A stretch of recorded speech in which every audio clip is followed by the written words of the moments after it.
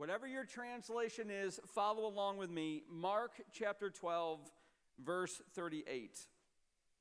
And in his teaching, he said, "Beware of the scribes who like to walk around in long robes and like greetings in the marketplaces and have the best seats in the synagogues and the places of honor at feasts, who devour widows' houses and for a pretense make long prayers. They will receive the greater condemnation." And he sat down opposite the treasury and watched the people putting money into the collecting or into the offering box. Many rich people put in large sums. And a poor widow came and put in 2 small copper coins, which make a penny. And he called his disciples to him and said to them, "Truly I say to you, this poor widow has put in more than all those who are contributing to the offering box. For they all contributed out of their abundance, but she, out of her poverty, has put in everything she had, all she had to live on." You may be seated.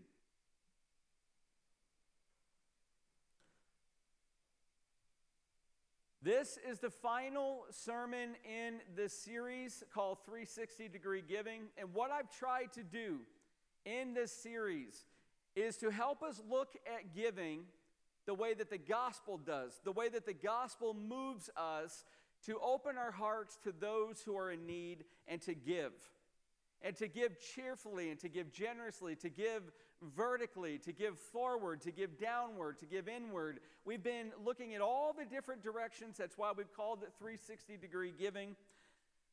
But I want to end this series with looking at this widow. And what I want to do is I want to give you some backdrop. This is an incredibly fascinating passage. And then at the end of that backdrop, once I give you the context, we're going to look at 4 principles to generous giving that we're going to close with. You know, the most vulnerable, or what we say today, the most exposed people in the first century of Israel were the widows and the fatherless, or the orphans. And there have always been people who take advantage of them. And many of the religious leaders of the Jews, they were no exception. They were taking advantage of the widows, and we're going to see it in our passage today. Look at verse 38. "Beware of the scribes," Jesus says, "who devour widows' houses." That's a pretty strong warning. The scribes are the religious elite. They're the leaders, the pastoral leaders of the Jewish people. And Jesus gave this warning during what we call today Passion Week. And then he walks into the temple courts, and look at verse 41, and he sat down opposite the treasury and watched the people putting money into the offering box. Now listen, if you're going to be a student of God's Word, which is one of my major goals for this church, I want all of you studying God's Word, not just merely reading it. The reading of the Word of God is important. It is wonderful. It works like water passing through your heart. It just dislodges hardness. It dislodges sin and starts to wash it clean. But when you study the Word of God, when you meditate on the Word of God day and night, you're going to be like a tree, Psalm 1 says, that's planted by streams of water. Now get the imagery. You're going to bear fruit in its season. Whatever you're going to do prospers. Your leaf will not wither, but not so the wicked. Listen, if you want to grow in Christ, if you want to get strong to overcome sin, and you want to get strong to be able to work in a context when you've got a very unfair boss or very difficult coworkers, or you live next to a family that is very difficult to live next to. Well, if you want to grow strong, you want to mature, you got to love the Word of God. You've got to read it, and you got to do more than that. You've got to study the Word of God. So we're going to look at this passage, but we're not going to jump into it. We're going to look at the context. And I hope to teach you today, some background that you're going to find, I hope, interesting. So let me describe for you a little about the temple. You are in 1st century. You're there in 30 AD, 33 AD. The temple is almost finished. It's not going to be finished for a few more years, but it is almost finished. It is the most beautiful temple in antiquity, and you're there. And you're not only in the temple, but I'm going to speak to you, I'm going to teach you a little bit about its treasury system. Listen to this. This is Josephus. Josephus was a Jew. He was employed by Rome. So he wrote historian books or history books about the Jews, and he wrote this: the whole of the outer works of the temple were completely covered in gold plates. Now, can you imagine that? Picture you're there, picture the sun in dazzling brilliance reflecting off these gold plates, which glittered so dazzlingly that they blinded the eyes of the beholders, not less than when one gazed at the sun's rays themselves. This is the temple. This is the temple of God. And Herod, who had it built, and Herod was no godly man, but Herod wanted to please the Jews. He wanted to bring fame to his own name. So he had this temple complex built, greatly expanding the footprint architecturally of Solomon's temple. And it was beautiful. It was massive. Now, you want to know how big the temple complex was? It was 35 acres in size. Now, if you've been to the land that we own in Lower Nazareth Township called Gradwell Switch property, that's 39 acres. I've stood on that land many, many times. I know how big it is. This is 4 acres shy of that massive plot. This is 35 acres in size. Now listen, you've got the western wall. Now, if you want to get into the temple, by the way, let me just give you some directions, some navigational beacons. Then you come in usually through the eastern gate. By the way, the Muslims today, they know the prophecy that the Son of Man will come through that eastern gate to take up his messianic rule. So they built a cemetery outside that eastern gate. If you get to Israel or if you Google it, you can find it on the pictures. There's a cemetery right outside this gate. They boarded it up. They're trying to prevent the Messiah from coming back. They want to reign with their religion.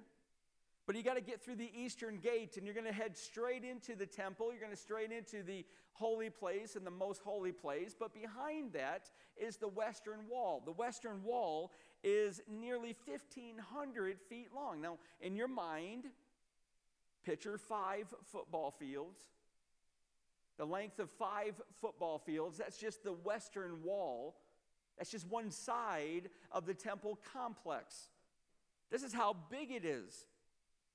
The temple, the part where it's the holy place and the most holy place, it's between 10 and 16 stories tall. This thing is massive. You think of our building in our parking lot, and you've got the Haver building, and that's only a few stories tall. Think 10 to 16 stories tall. And as you visit the temple, you're going to walk up a set of stairs until you ascend about 30 feet to the Temple Mount. And when you get to the Temple Mount, you're now going to enter through a very low wall into the court of Gentiles. That's as far as you could go if you're a Gentile. A Gentile is a non-Jewish person. A non-Jew, you can only get into the court of Gentiles. You can't go any further. In fact, on the wall in several spots is a warning. There's a warning, and it reads like this, and it's written in Greek and Latin so everybody could have read it. It says, "No man of another nation is to enter within the fence and enclosure around the temple, and whoever is caught will have himself to blame, that his death ensues." That was a warning.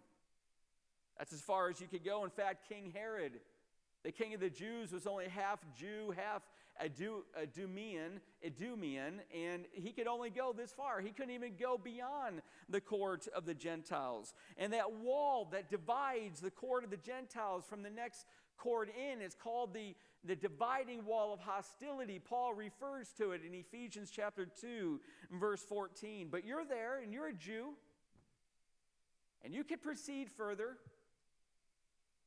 So you now go into the temple complex. You go inside the court of the Gentiles. You now enter into the court of women. And the court of women, now listen how big this is. It's in the shape of a square, and each side of the square is 233 feet long. It's able to hold 6,000 worshipers. And it's not called the court of the women because only women can go there.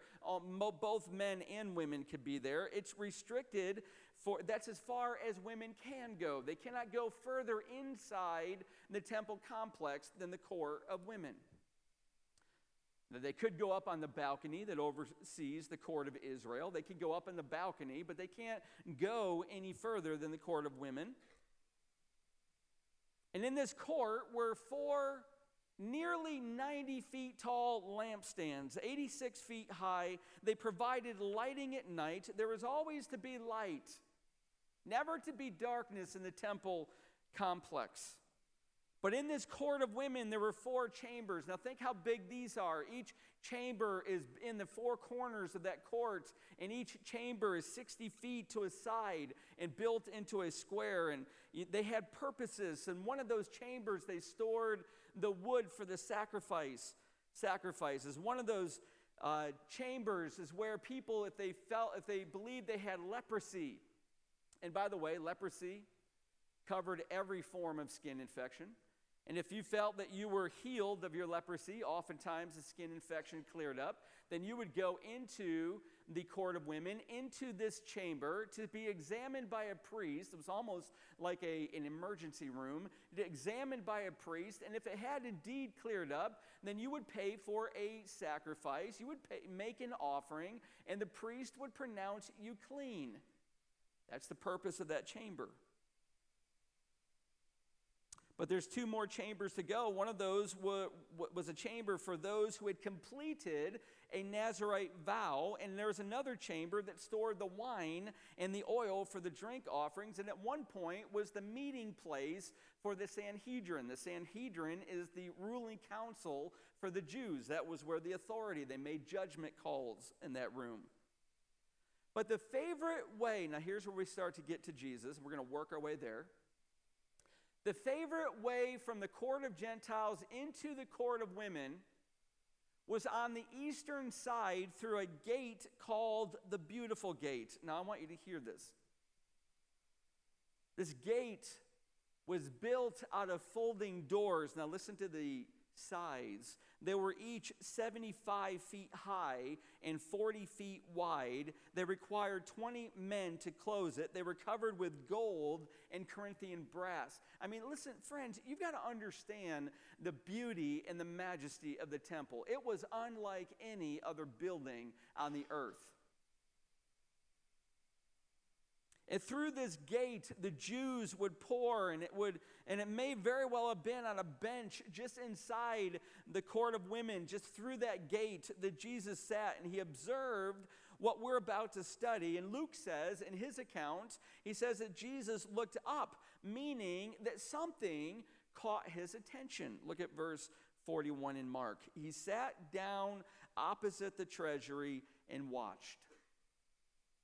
Well, he's inside the court of women.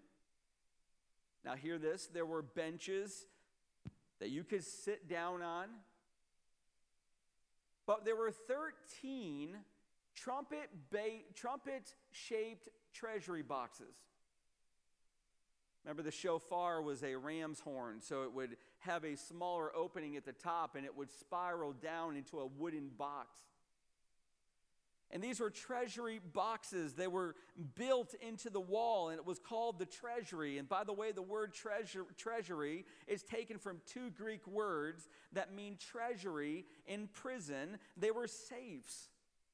They captured the money. Once you dropped your money in there, they captured the money, the coins, and they locked them up securely. And each treasury box had a designation, and they only received Jewish coins. This is why they had money changing stations in the court of Gentiles. You can't bring Roman money. You can't bring foreign currency into the temple. That was not allowed. You had to take that foreign currency and exchange it to shekels or Jewish money. And coins were minted. They weren't like our coins, perfectly round. They're very irregular.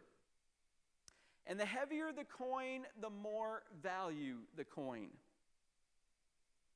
But only Jewish coins could be put into these trumpet boxes, so the need for these money changers. And a shekel, by the way, if you want to know how much a shekel was valued at, a shekel was about the average money that a Jewish laborer made a month. They made around 12 shekels a year. So a half shekel, and by the way, there was an annual temple tax. When you come into this temple, this is the Passover feast. This is the Feast of Tabernacle. This is where Jesus is right now on the calendar of the Jews. And you've got to bring with you a half shekel. That's the annual tax that the Jews had to pay. That paid for the priests, that paid for the services of the temple, the upkeep. But a half shekel was what you had to put into the treasury box. Now, we're not even including voluntary gifts. We're not including money for offerings that you would pay. This is just the temple tribute of a half shekel. So a half shekel was about a 2-week paycheck. And listen, if you're over 20, man or woman, if you're over 20 years old, you had to pay that every year. In fact, you get to Matthew 17:24. Do you remember that story of the tax collector coming to Peter and saying to Peter, "Has your master paid his temple tax?" And Jesus said to Peter, "Peter, go take a rod, a fishing rod, and throw it into the water, and the first fish that you catch inside will be a 4 drachma, 1 shekel coin." And Peter indeed caught a fish, and inside the fish's mouth was a coin. And that paid for his and our Lord's temple tribute for that year. So you've got these 13 trumpet boxes, and this is, I don't know if you think this is fascinating. I think this is really fascinating. Every one of those trumpet boxes had a purpose. You could choose which one you wanted to give to. They didn't all go into the same fund. Trumpet boxes 1 and 2, that's where you put your temple tax. Trumpet 3 were for the women who were so poor. Think Mary when she had Jesus. This is where she would have gone to put her offering, and they would have given her turtle doves to give to the priest for sacrifice. This is for women, trumpet 3, so poor that they could only afford the amount of what a turtle dove would cost. Trumpet 4 was for the amount for an offering of young pigeons. And trumpet 5, they replaced contributions for the wood that you were using in the temple. Come on, you had to burn wood for all these sacrifices.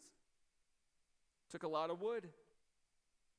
Trumpet 6, box number 6, was for the incense that they burned in the temple complex. Trumpet 7 funded the golden vessels for the ministry of the priests. They had, at this time, they had about 24,000 priests, and they all served 2 weeks, 1 week at a time, 2 weeks a year. So that trumpet number 7 was for the golden vessels for the ministry of the priests. Into trumpet 8 went any money left over after a man set aside a certain amount of money for his sin offering.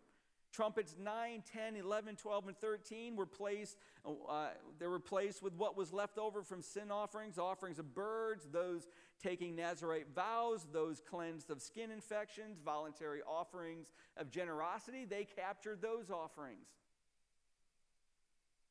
And then those monies that were in the wooden treasury chests, they were taken at specific times to the treasure chamber. And near that chamber, now listen to this is interesting. Near that chamber was a chamber of the silent. It's called the chamber of the silent, where devout worshipers could give money just for the education of the children of the poor. So we're in the court of the women. Jesus is on a bench. He's near the treasury boxes. And he's watching, now get back to your text, many rich people put in large sums. Now these shofars, these treasury boxes, I told you had an opening at the top and it widened into a treasury box, a wooden box. But the The actual spiraling shofar was made out of brass. So you take these irregularly shaped coins, and if you throw it in just right, and it spirals down, and it creates a cacophonous echo around the chamber of that massive court. And if you're really rich and you've got a fistful of coins and heavy coins, shekels and half shekels that have a lot of value and a lot of weight to them, and you fling them into those treasury boxes, and all the eyes snap up because this is someone giving so much to God. And then verse 42, a poor widow came and put in 2 small copper coins, which make a penny. And when we read of that widow, now listen, I don't know what you do when you're studying the Word of God, but you've got to look for little connectors. You've got to look for bridges. Where did you just read about widows? Where did we just read about widows? You got to go back to the first part of 38 through 40. And we just read about widows. And we read about this widow, and all of a sudden our eyes go back to what Jesus had just preached. Now let's read it again. And in his teaching, verse 38, he said, beware of the scribes. They like to walk around in these long robes, and they like greetings in the marketplaces, and they have the best seats in the synagogues and the places of honor at feasts, and they devour widows' houses. There's our widow bridge. And for a pretense make long prayers, they will receive the greater condemnation. Now, who were scribes? Now, we're going to get to these 4 principles of generous giving. How do you give in a way that's going to amaze God? How do you give sacrificially and amaze God? We're going to get to that, but I'm going to give you a little more context. Scribes were self-proclaimed experts in the law, and most of them were Pharisees. They were Jewish lawyers. I haven't met too many lawyers in my life. They're kind of scary. We actually hired one on staff. He's your campus pastor. He's not very scary because he's actually nice. But these are lawyers.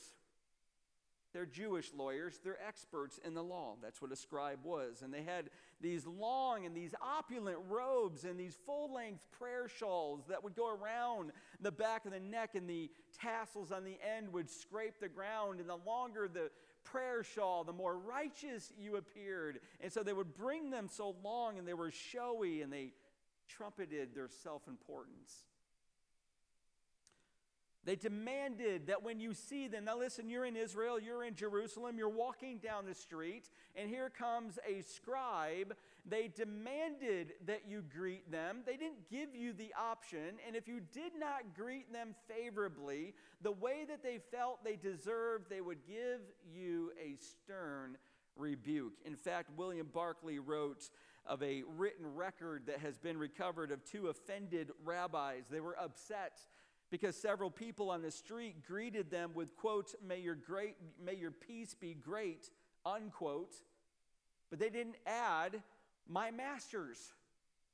So they were offended, and Barclay explained that scribes taught that respect for a teacher should rank above that for a father, and that if both a teacher and a father were to lose everything in life, well, the student should help the teacher before the father. That's what they taught. Rabbis were filled with a craving for power and fame and wealth and respect. And their prayers were long and their prayers were wordy. This is why Jesus says in Matthew 6, when he teaches us how to pray, do not pray like the Pharisees. Do not pray as if God didn't hear you the first time. Just pray and say before God and move on. Their prayers were long and they were wordy, and they demanded the elevated seats on the platforms of synagogues, and they preyed on the most helpless members of society, widows. And now we return to Jesus. He's in the court of women. He's sitting opposite the treasury, those 13 treasury boxes in a row, built into the wall. He's sitting there on a bench. It's Passover week. It's the Feast of Tabernacles. By the way, the population of Jerusalem was almost always, normally, 80,000 people. But Josephus, remember, Jewish historian, says that during the Feast of Tabernacles, the Passover, right now where Jesus is, it swells to 2.7 million people. In fact, a Roman census tallied that amount during the Passover. 2.7 million Jews, and they're cramming into the temple to bring their offerings. And suddenly, Jesus sees a poor widow who put into a treasury box 2 small copper coins. And you know what he does? Now look at your text. He calls his disciples over. Did you get that? I think we missed that. This is so important.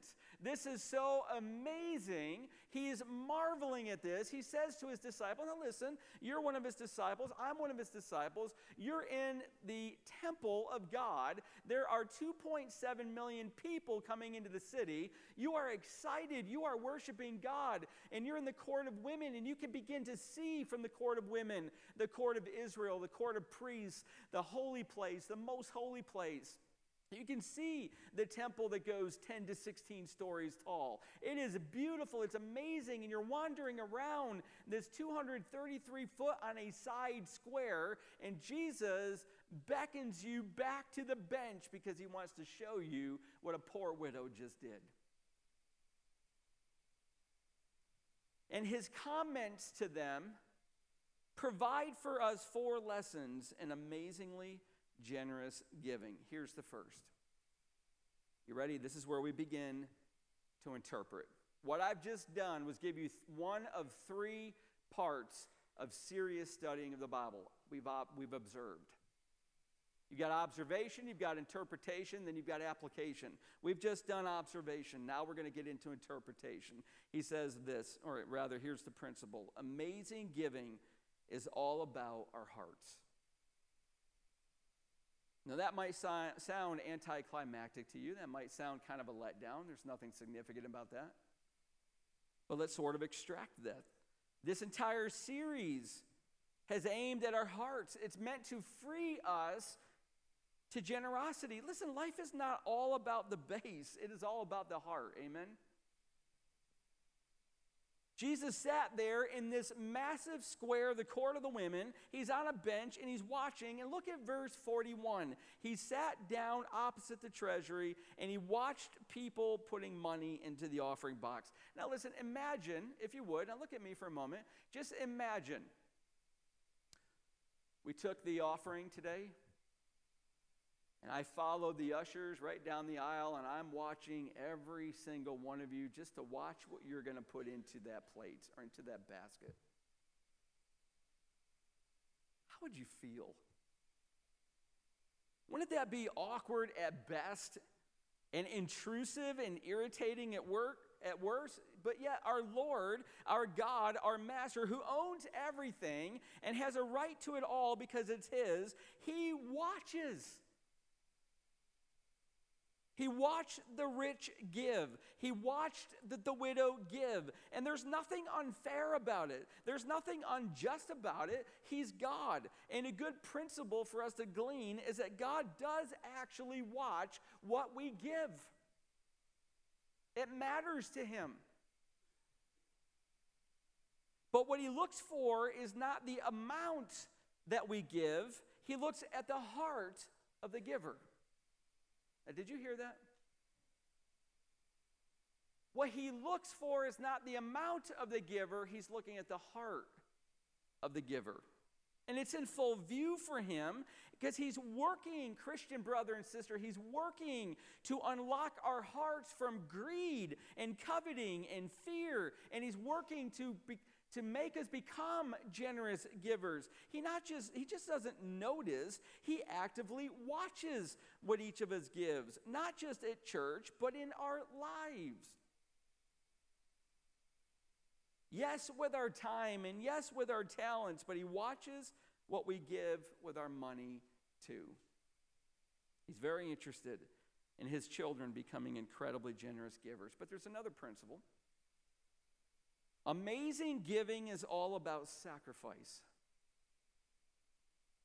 Now, I really want you to hear this. This is probably perhaps the core of this entire message. The idea of Jesus being amazed. Now listen, what would cause him to tell his disciples to come back to the bench? It wasn't the rich. It was the widow. And the idea of Jesus being amazed, it's not new. Do you remember the Roman centurion amazed Christ with his faith, Matthew 8, when Jesus heard this, he marveled and said, the word marvel means amazed, and said to those who followed him, truly, I tell you, with no one in Israel have I found such faith. He wasn't even a Jew. He's a Roman centurion. Jesus was amazed at this guy's faith. And then negatively, Mark 6 says Jesus could do no mighty work there except that he laid his hands on a few sick people and healed them, and he marveled, or he was amazed because of their unbelief. So Jesus can be amazed. He can be amazed positively. He could be amazed negatively. And the widow amazed him positively.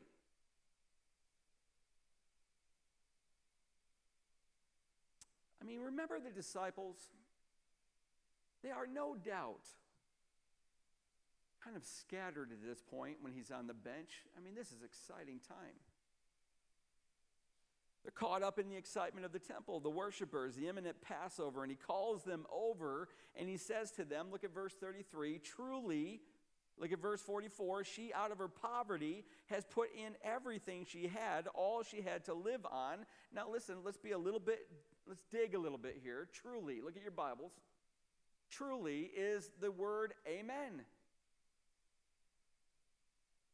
It was a Hebrew word. It was brought directly, without transliteration, without being changed, into the Greek, and then it was brought directly into our English. This is exactly what the word amen looks like in the Hebrew and in the Greek. Truly, amen, Jesus says. She, out of her poverty, has put in everything she had. Listen, when amen, or when truly, or verily, if your Bible has it, is used at the beginning of a sentence, it means to emphasize the truth of that statement. But when it's used at the end, like we do, then it's meant to convey confidence and conviction and agreement with a statement. Jesus is the only New Testament writer that ever uses truly at the beginning of a statement. And he uses it, and when he doubles it, truly, truly, or verily, verily, he is astonished. He is making sure you listen, because what he's about to say is emphatically important. He says, amen, she gave. It's drawing a lot of attention to this poor widow and her offering. And it would be easy to misunderstand that Jesus wants every one of us to clean out our bank accounts and give it all to our church. That's not what he's saying. That's not what he's teaching. That's not what we ought to do unless God is moving you to do it. Don't be like Creflo Dollar, if you've been watching the news. Word, faith, prosperity teacher who wants his church to buy him and pay for a brand new $65 million jet for his ministry. Listen, Jesus is not after your money. He's after your heart. Can we give sacrificially, not because we're compelled through manipulation and guilt, but because we are moved to give sacrificially by the power of his grace that works inside of us to love those in need? What is sacrificial giving? Okay, so he's in the court of the women. He's on a bench. He's opposite the treasury, 13 shofar, trumpet-based treasury boxes, all of them with a designation. And you can't help but remember, wait a minute, back in David's day, this was nothing but a field. Actually, not a field like we think. It was a rocky plateau. And it once belonged to Araunah the Jebusite, and he used it for a threshing floor. He took the pitchfork and he threw the wheat up in the air, and the heavy grain kernel came down and the chaff The useless part blew away. It's at the top of a mountain. That's why you go up to Jerusalem. You're always going uphill. So he's beating the Jebusite, the grain. He's beating the wheat. He's dislodging the kernel. He's throwing it in the air. He's getting the chaff to blow away. And then he collects it, pounds it, makes it into bread. And David says, wait a minute, that's a perfect site for the temple that I want to build to God. And Araunah says, I'll give it to you. I'll give you the oxen that I use to grow that wheat, and I'll give you the ox carts that you can use for the wood of your sacrifice. And David says, no, but I will buy it from you for a price. I will not offer burnt offerings to the Lord my God that cost me nothing. That's sacrificial giving. C.S. Lewis teaches us what sacrificial giving is. He says, I do not believe one can settle how much we ought to give. I'm afraid the only safe rule is to give more than we can spare. Now, are you hearing this? This ought to be making us uncomfortable. In other words, if our expenditure on comforts, luxuries, amusements, etc., is up to the standard common among those with the same income as our own, we are probably giving away too little. If our charities do not at all pinch or hamper us, I should say they are too small. There ought to be things we should like to do and cannot do because our charitable expenditures excludes them. That's sacrificial giving. One of my kids has a friend whose parents both work and they make a lot of money, and they give him everything he wants. We have a rule in our family that if you're going to get your driver's license and it's going to make our car insurance go up $75 a month, that's what it does, then you've got to pay the $75 a month. And one of my sons doesn't think that's fair, or he didn't think that's fair, and he says, Dad, why can't you pay for it like my friends? Well, what I haven't told them yet, and I probably need to sit down and explain it to him, is we probably wouldn't pay for it, even if we could, because I think it's a good lesson. But secondly, we can't afford it because we give money to the Lord. We give sacrificially. You give sacrificially, a lot of you. Listen, when you give sacrificially to the Lord, not just to Cornerstone, but to missionaries, to ministries, we only give where it's going to further the gospel. When you do that, you're not going to be able to be compared to the unsaved people. They're going to be able to do things and buy things and go on vacations that you're not going to be able to go to, and that's okay. That's sacrificial giving. Give it up. You're going to inherit riches in heaven. Is your giving sacrificial for the purposes of God's kingdom? Are you giving sacrificially, and is it preventing you from doing things you'd like to do? If so, listen, you're going to amaze Jesus. But there's two more principles, and I'm going to move a little quicker. Amazing giving, number 3, is not measured by amount. Look at verse 43. Truly I say to you, this poor widow has put in more than all those who are contributing to the offering box.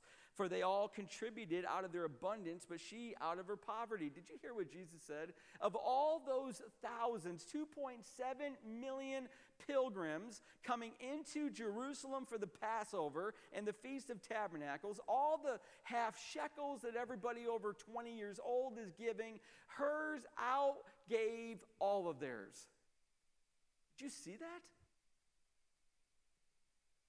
But she only gave, look at verse 42, she only gave 2 small copper coins, or 2 leptas in the Hebrew. A lepton, now listen, this is interesting, is 1/128th of a denarius, and a denarius was what a common laborer earned a day. So one of her coins was 128th of the amount that a common laborer earned a day. 2 of them was 1/64th of the amount. Now let's do a little math. Let's say that in Pennsylvania, which it is, the minimum wage $7.25 an hour, and you work an 8-hour day, that's $58. 1/64th of that equals 91 cents in today's standard. That's all she had to her name. She put 91 cents comparatively into the treasury box, and Jesus was amazed. Listen, sacrificial giving, amazing giving is not measured by an amount. A lepton was, you know what it means in the Hebrew language? It means in the Greek language? It means a shaving or a peel. It's such a thin piece of metal, it's almost bendable. It's like tin. Here's all of these half shekels. Here's all of these fistfuls of heavy coins being dumped into the treasury box, and she puts her 2 coins in, and you wouldn't have heard it if your ear was right next to it.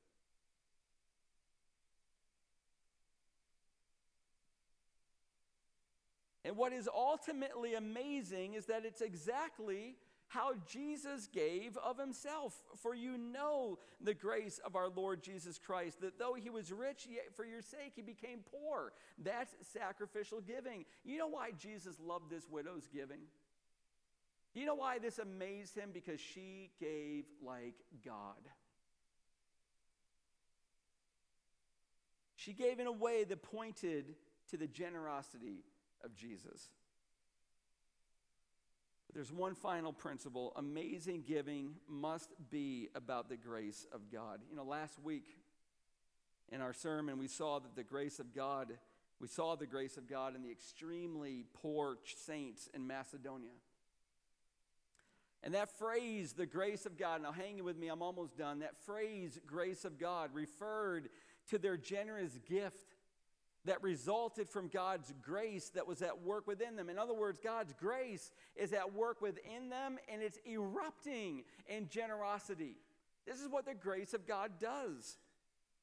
But the system of Judaism, friends, listen, it's not built on grace. It's built on works. Those scribes taught works-based salvation, and there is no such thing. You cannot get saved by works.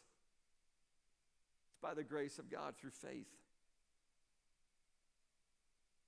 The scribes created this system. You know what they taught? They taught that if you wanted salvation, you can purchase it. And if you wanted God's blessings, then you can buy them with money. They taught this. And they viewed widows, according to John MacArthur, as being under the judgment of God. That's why they're a widow. So the scribes would aid God by placing burdens on them and making life tough for them. Why? Because if God's cursed you, elderly widow, then we're going to curse you. It was a wretched, terrible system. And they taught if you want to get out of God's judgment, widow, then you've got to make an offering. Listen, generosity can't save you. You can give every bit of money you have, and it will not bring you any closer to salvation. It is through the gift that Jesus gave, not anything you can give to God. Generosity doesn't save anyone. It springs from a heart of somebody who has been saved. And what a terrible system Judaism was. They devoured widows. They manipulated them with a false promise that if you gave enough, you can satisfy the holy demands of God. And there's here, listen, in this contrast between the rich people putting money into those treasuries and these little shaving coins that the widow puts in, there's a rebuke that Jesus is giving to the scribes for devouring widows. Giving cannot be compelled by external pressure. It's got to be impelled by the grace of God. You've got to want to give. And that's the aim of the gospel. Amazing giving has to be about the grace of God. Amen.